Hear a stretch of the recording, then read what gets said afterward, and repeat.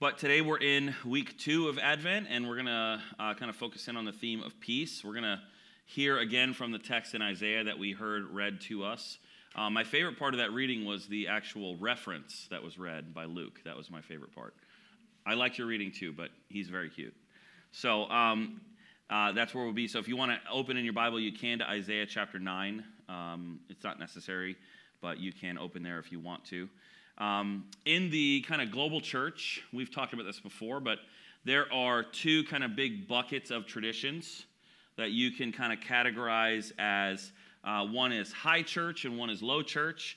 If you're wondering, we would be in more of the low church category, meaning not that one is better than the other, but that low church kind of values a little bit less formality. We don't tend to do things, at least in a written liturgy, although we do have like a liturgy or a set of expectations of the things we're going to do together.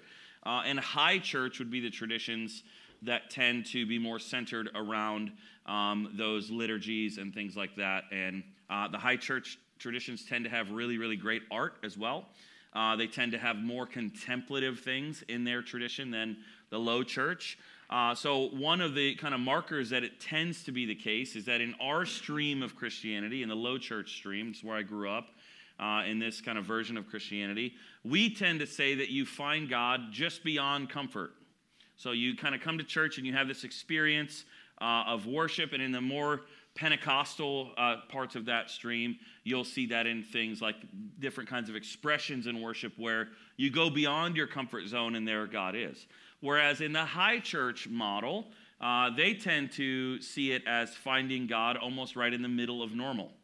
And so the liturgy helps us with that. You do the same thing every week, and there's a beauty in that, and there God is right in the middle of it. And so both of these traditions have a ton of value, and I tend to be attracted to the high church traditions, partly because they're mostly new to me because I didn't grow up in that kind of tradition. So that might be you as well. So things like having the Advent candles following the 4 weeks, there is somewhat of an attraction to that because it's not the norm for the type of church I came from. And so when I was being trained for ministry, and this still happens at almost every conference you go to or thing you think about for growing your church, right? Which if you've talked to me before, I have strong opinions about that. And we can talk about that when I don't have a microphone on my face. But a lot of conferences and training and things will talk about the idea of how you're supposed to make your gatherings very welcoming to those who are outsiders. Great idea, right? Should totally do that. But one of the traditions in our gatherings that often gets tossed out is the one we just did a few minutes ago, where we greet one another. And so people will say, well, it makes introverts feel uncomfortable or it makes new people feel really weird. And listen, I get that. I absolutely despise name tags in church, probably unreasonably so. I'm not saying I'm reasonable about it. I just hate it. I don't like it. They seem weird to me. But in many church traditions, the time that we would call the greeting time has another name, and many of you know it. We actually have it labeled this way. If you were to come up here and look at our order of service, we call it the passing of the peace. And we can do the little exercise where if I say peace be to you, and also with you, right? And that's what people do. And they're literally saying that as they're shaking hands or greeting one another and passing the peace. And so when we hear the word peace, many of us think of that idea of peace just kind of being a lack of conflict. And certainly that is part of what peace is. It is not less than that, but it is probably more than that. I would argue that biblical peace or the peace of God is more than just a lack of conflict. And I think that's really poignant for the things that are happening right now in our world in Israel-Palestine as we think about conflict and war and atrocities and genocide that we hate to see happening. That thinking about not just right, it wouldn't just be good enough for us to think of a lack of conflict, but we would want something beyond that. We would want actual peace or shalom, as we might see it called in the Bible. And so a lack of conflict is not the full picture of peace that the second week of Advent is helping us to walk in and remember. What we need to do is look for God's sort of definition of peace. And so that's what we want to do this morning, just for a few minutes in Isaiah chapter 9. I'm going to read you again verses 6 through 7. I would encourage you, obviously, read the whole Bible, but I would encourage you to read the full context of Isaiah chapter 9 because there's some really interesting stuff in there. But this is the famous Christmas verse. Maybe some of you have this on like a cross stitch, maybe, or like a coffee mug, something like that. Or if you could get it on a T-shirt. This is very, very popular verse. And so let me read to you verses 6 and 7 out of Isaiah chapter 9. For to us a child is born, to us a son is given, and the government shall be upon his shoulder, and his name shall be called Wonderful Counselor, Mighty God, Everlasting Father, Prince of Peace. Now, let me just stop there and say this. Many times people talk about Christianity and say Christianity should not be in any way political. But if you just heard me read that verse, that is political, right? I don't mean partisan, right? A pastor shouldn't stand up here and tell you what to vote for or who to think is better, right? That's for you to decide. But the government on his shoulders, that has to do with how we relate to one another. His name shall be Prince of Peace, right? A prince is a ruler over a kingdom. That's political conversation happening there. It says this in verse 7, of the increase of his government, okay, and of peace, there will be no end.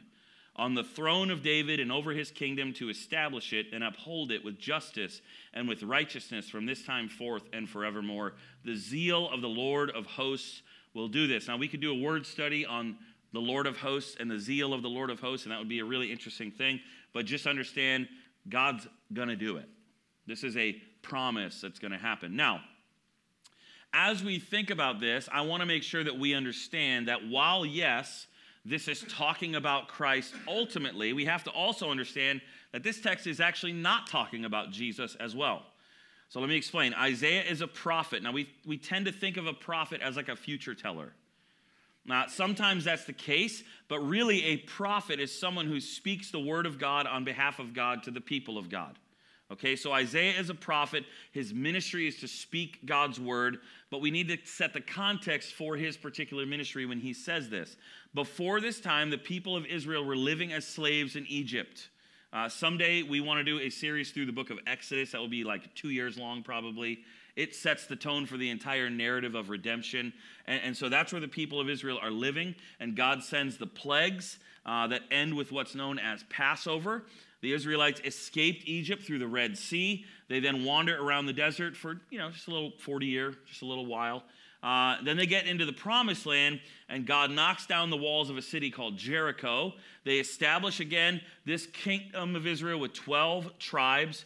And then the Israelites get discontent, as we are wont to do as God's people.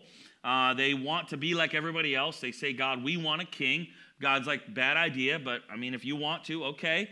And so God gives them a king, King Saul, then we get King David, then we get King Solomon. And soon after this, what God said was a bad idea, turns out he was right, as he always is. It was a bad idea. A civil war breaks out. Israel becomes the name of the northern kingdom, and it consists of 10 tribes, and Judah becomes the name of the southern kingdom, and it's just 2 tribes. And suddenly the people of Israel all hate each other. Each one has their own king, or at least they're in conflict with one another. They have their own king. And then we have the Assyrians and the Egyptians. They start attacking. And so Isaiah is a prophet who is speaking to Judah, the southern 2 tribes of God's people, the nation of Israel. Isaiah holds this position for 50 years. For 50 years, he's a prophet. That's incredible. And he speaks the word of God to 5 different kings. And so in our text here, he's talking to the second of those 5 kings, King Ahaz. Now, King Ahaz was 20 years old when he came to the throne, and he ruled for 16 years until he was 36, and he is terrible. He's like the worst. He basically said, I can do this on my own. And Isaiah has been telling him you need to repent.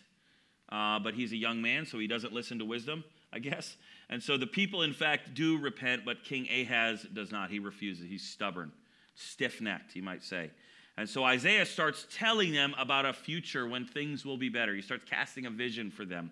And in chapter 7, verse 14, he says, "Behold, the virgin shall conceive and bear a son, and shall call his name Emmanuel." And if you know what that word Emmanuel means, it means God with us, or God present with us.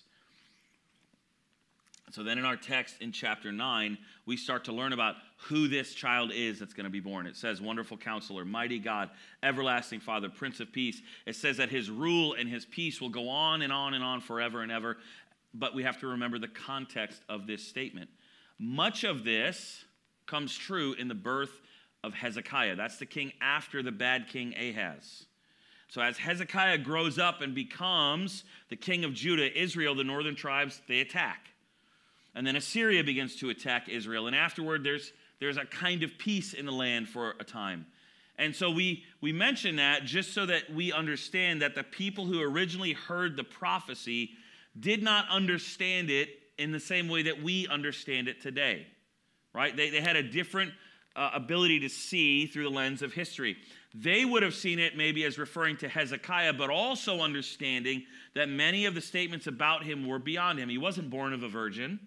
And yet many of the things that Isaiah said about this person were in his life as well. And so today, we have a benefit that the people in that time didn't have.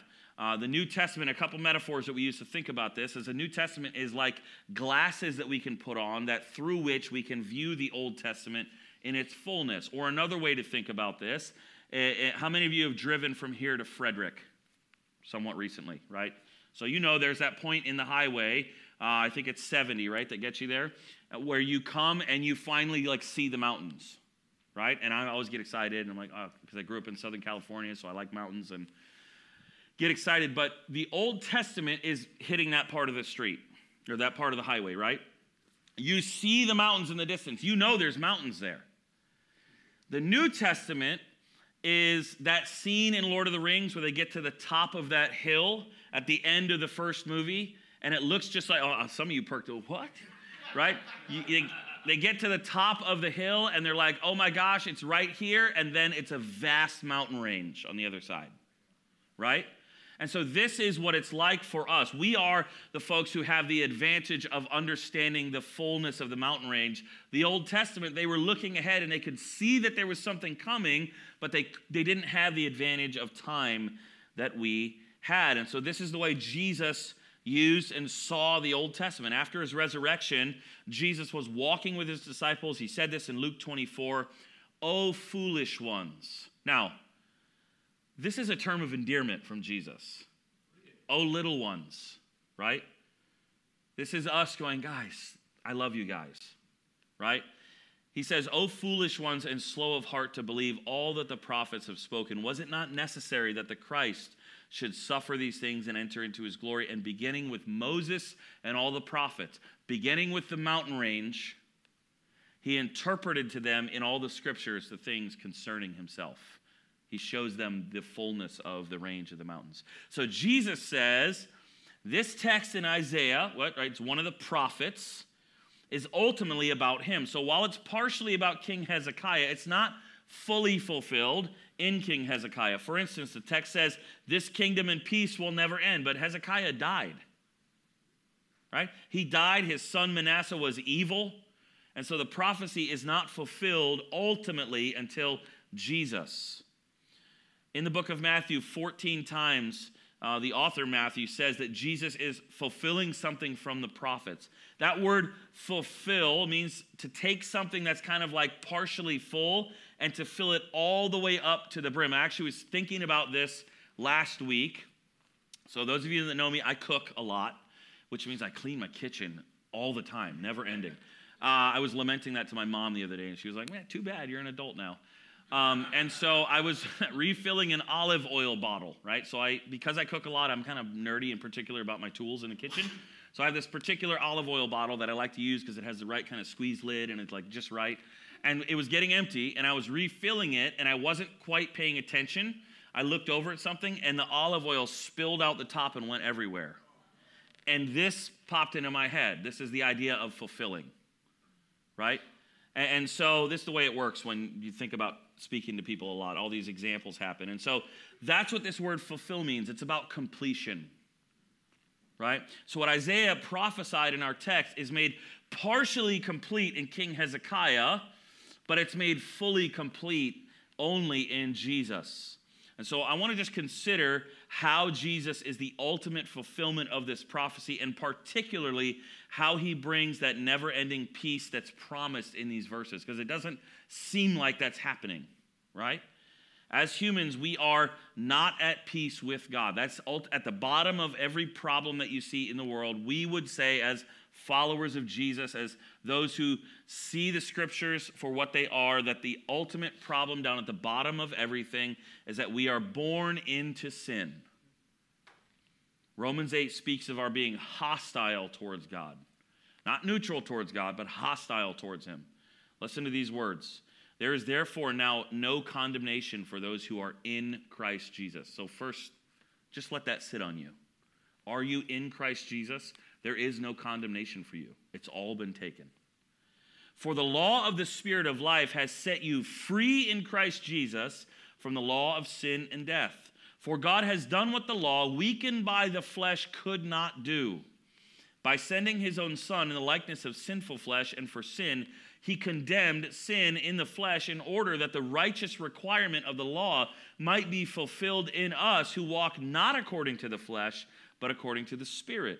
For those who live according to the flesh set their minds on the things of the flesh, but those who live according to the Spirit set their minds on the things of the Spirit.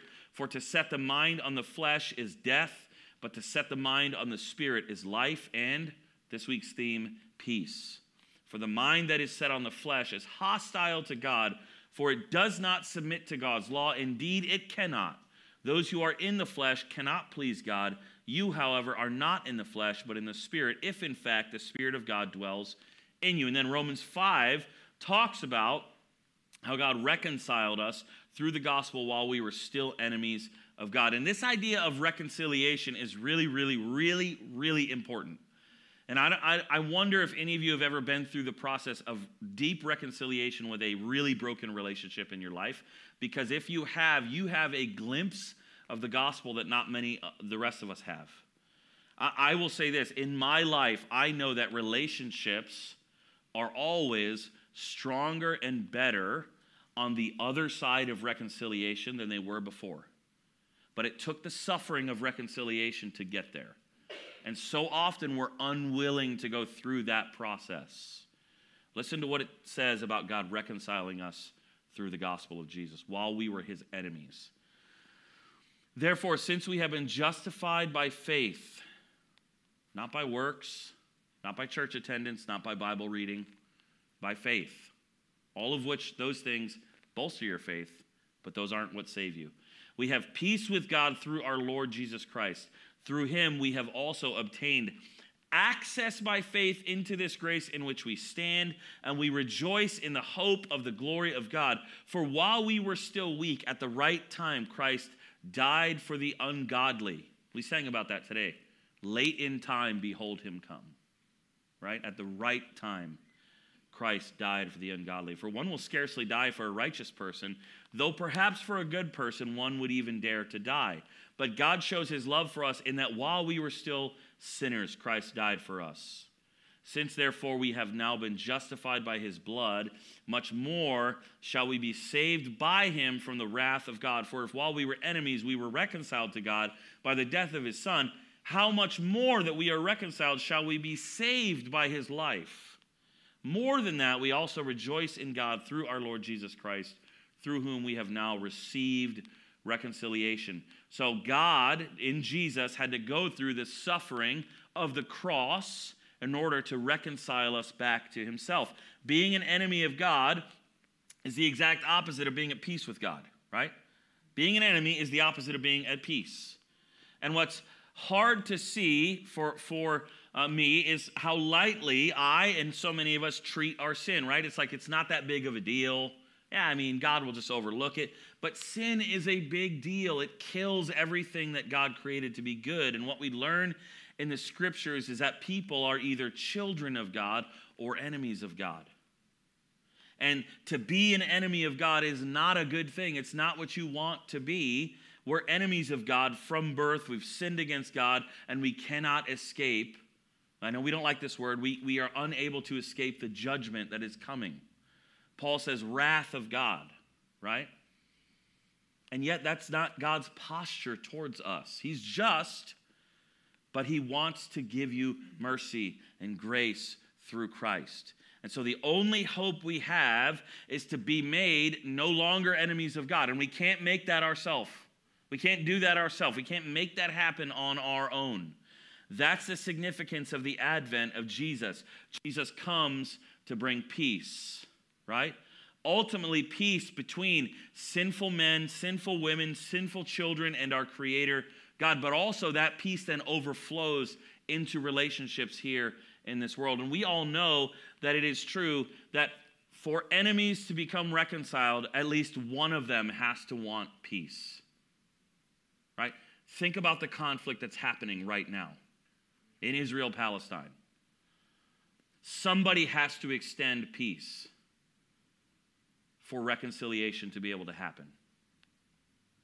And in our case, it was God in Jesus. And so what Jesus coming accomplishes for his people is actual, real, lasting peace. We see this very thing in Ephesians 2. I want you to hear this. But now in Christ Jesus, you who were once far off have been brought near by the blood of Christ. Like, that's a really important picture. You were far off from God. You weren't even close.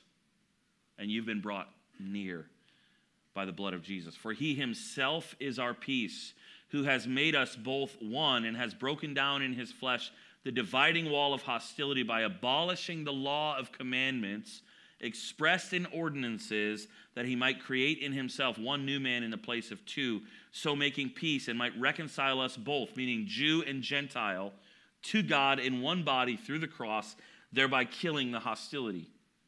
And he came and he preached peace to you who were far off, and peace to you who were near. He preached peace to the Gentile and to the Jew alike. And so, as we said, we're born at war with God. We're not born at peace. Otherwise, he doesn't need to preach peace to us. And he's not only made peace possible, but he is himself our peace. He's accomplished peace for us. And so through the gift of faith, what we then have is peace with God. That's the prophecy in our text from Isaiah today. And that's the message we see in that Romans 5 passage we read, which says, therefore, since we have been justified by faith, we have peace with God through our Lord Jesus Christ. So the question for us is, do we believe this? Do you understand this? Have you come to Jesus in this way? If you don't have peace with God today, what this means is that you can have peace with God today. And if you didn't understand that you didn't have peace with God today, it's God's mercy to you for you to hear these words that, oh my gosh, I'm actually not at peace with God like I think I am. I'm blinded by my own sin. And so now God has given me the opportunity to hear the truth that I'm not at peace with him, and also in the same breath shared with me that the peace that he offers me is on the table for me today. You can be made no longer an enemy of God by nothing that you do, but by what he has done in Christ to make you not his enemy. And if your faith is in Christ, then you get to be encouraged and remember once again over the course of your lifetime to be reminded again and again and again and again that you are now not an enemy of God. So when you fail, you don't have to run from him, you run to him. He's your father. He's not your enemy. In Galatians 5, the fruit of the Spirit is listed. You might know this text, or you might have heard it before. These are characteristics, and it's not fruits, it's one fruit. These are characteristics that we have as a result of the Holy Spirit dwelling in us. Here's what it says. The fruit of the Spirit is love, joy, peace, patience, kindness, goodness, faithfulness, gentleness, self-control. Against such things there is no law. The third one, right? Did you catch it? It's peace. We have peace, and we can grow in these areas as well. That's part of what we call sanctification. We grow in what we already are.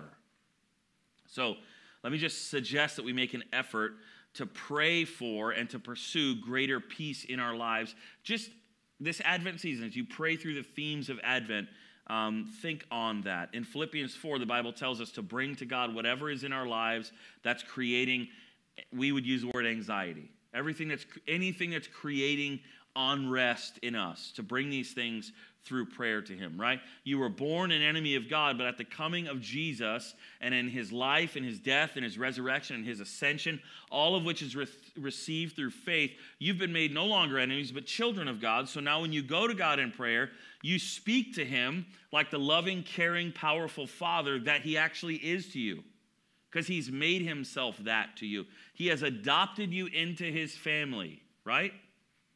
My kids, my adopted kids, they don't need to run away from me when they get in trouble, when they fail, which they do because they're just people like all of us.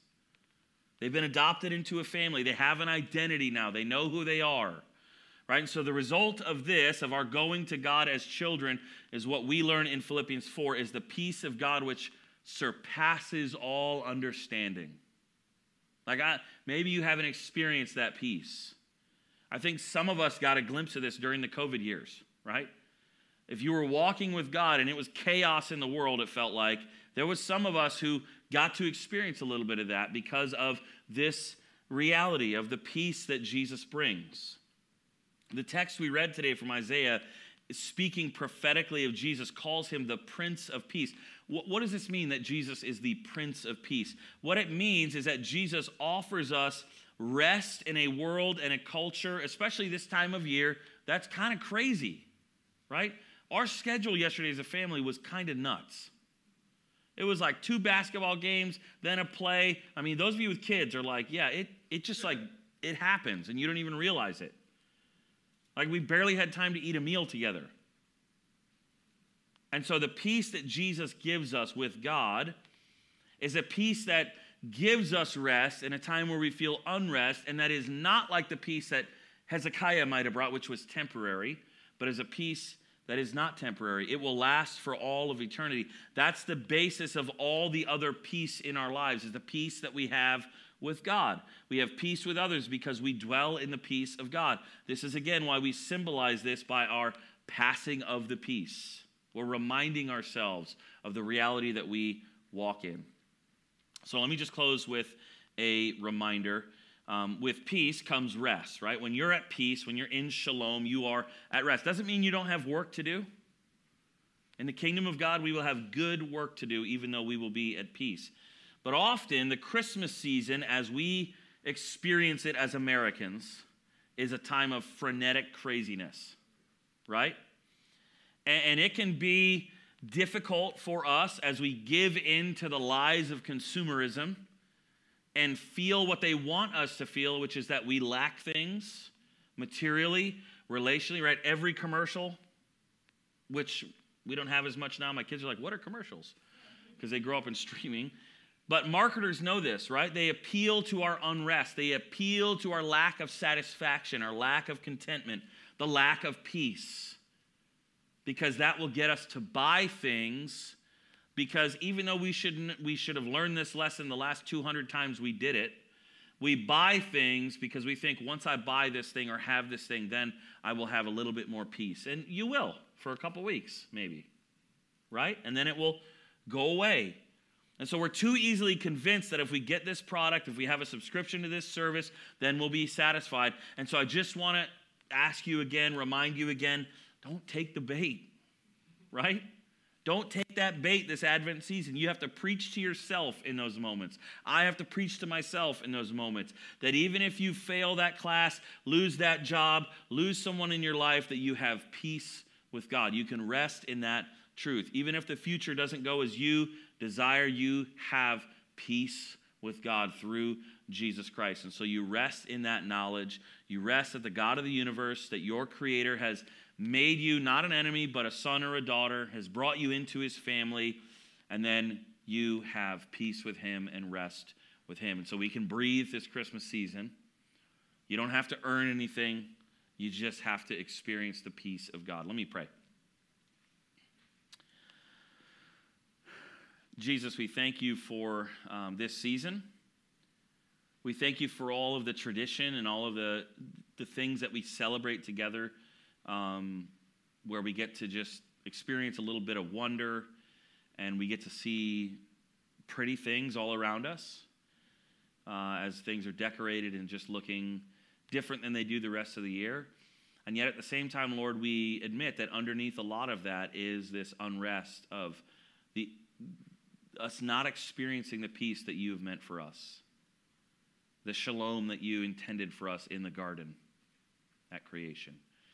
And so, Jesus, I just pray for those of us who maybe are watching this or who are in this room right now, that if we haven't come to you, that we would come to you and experience your peace for the first time.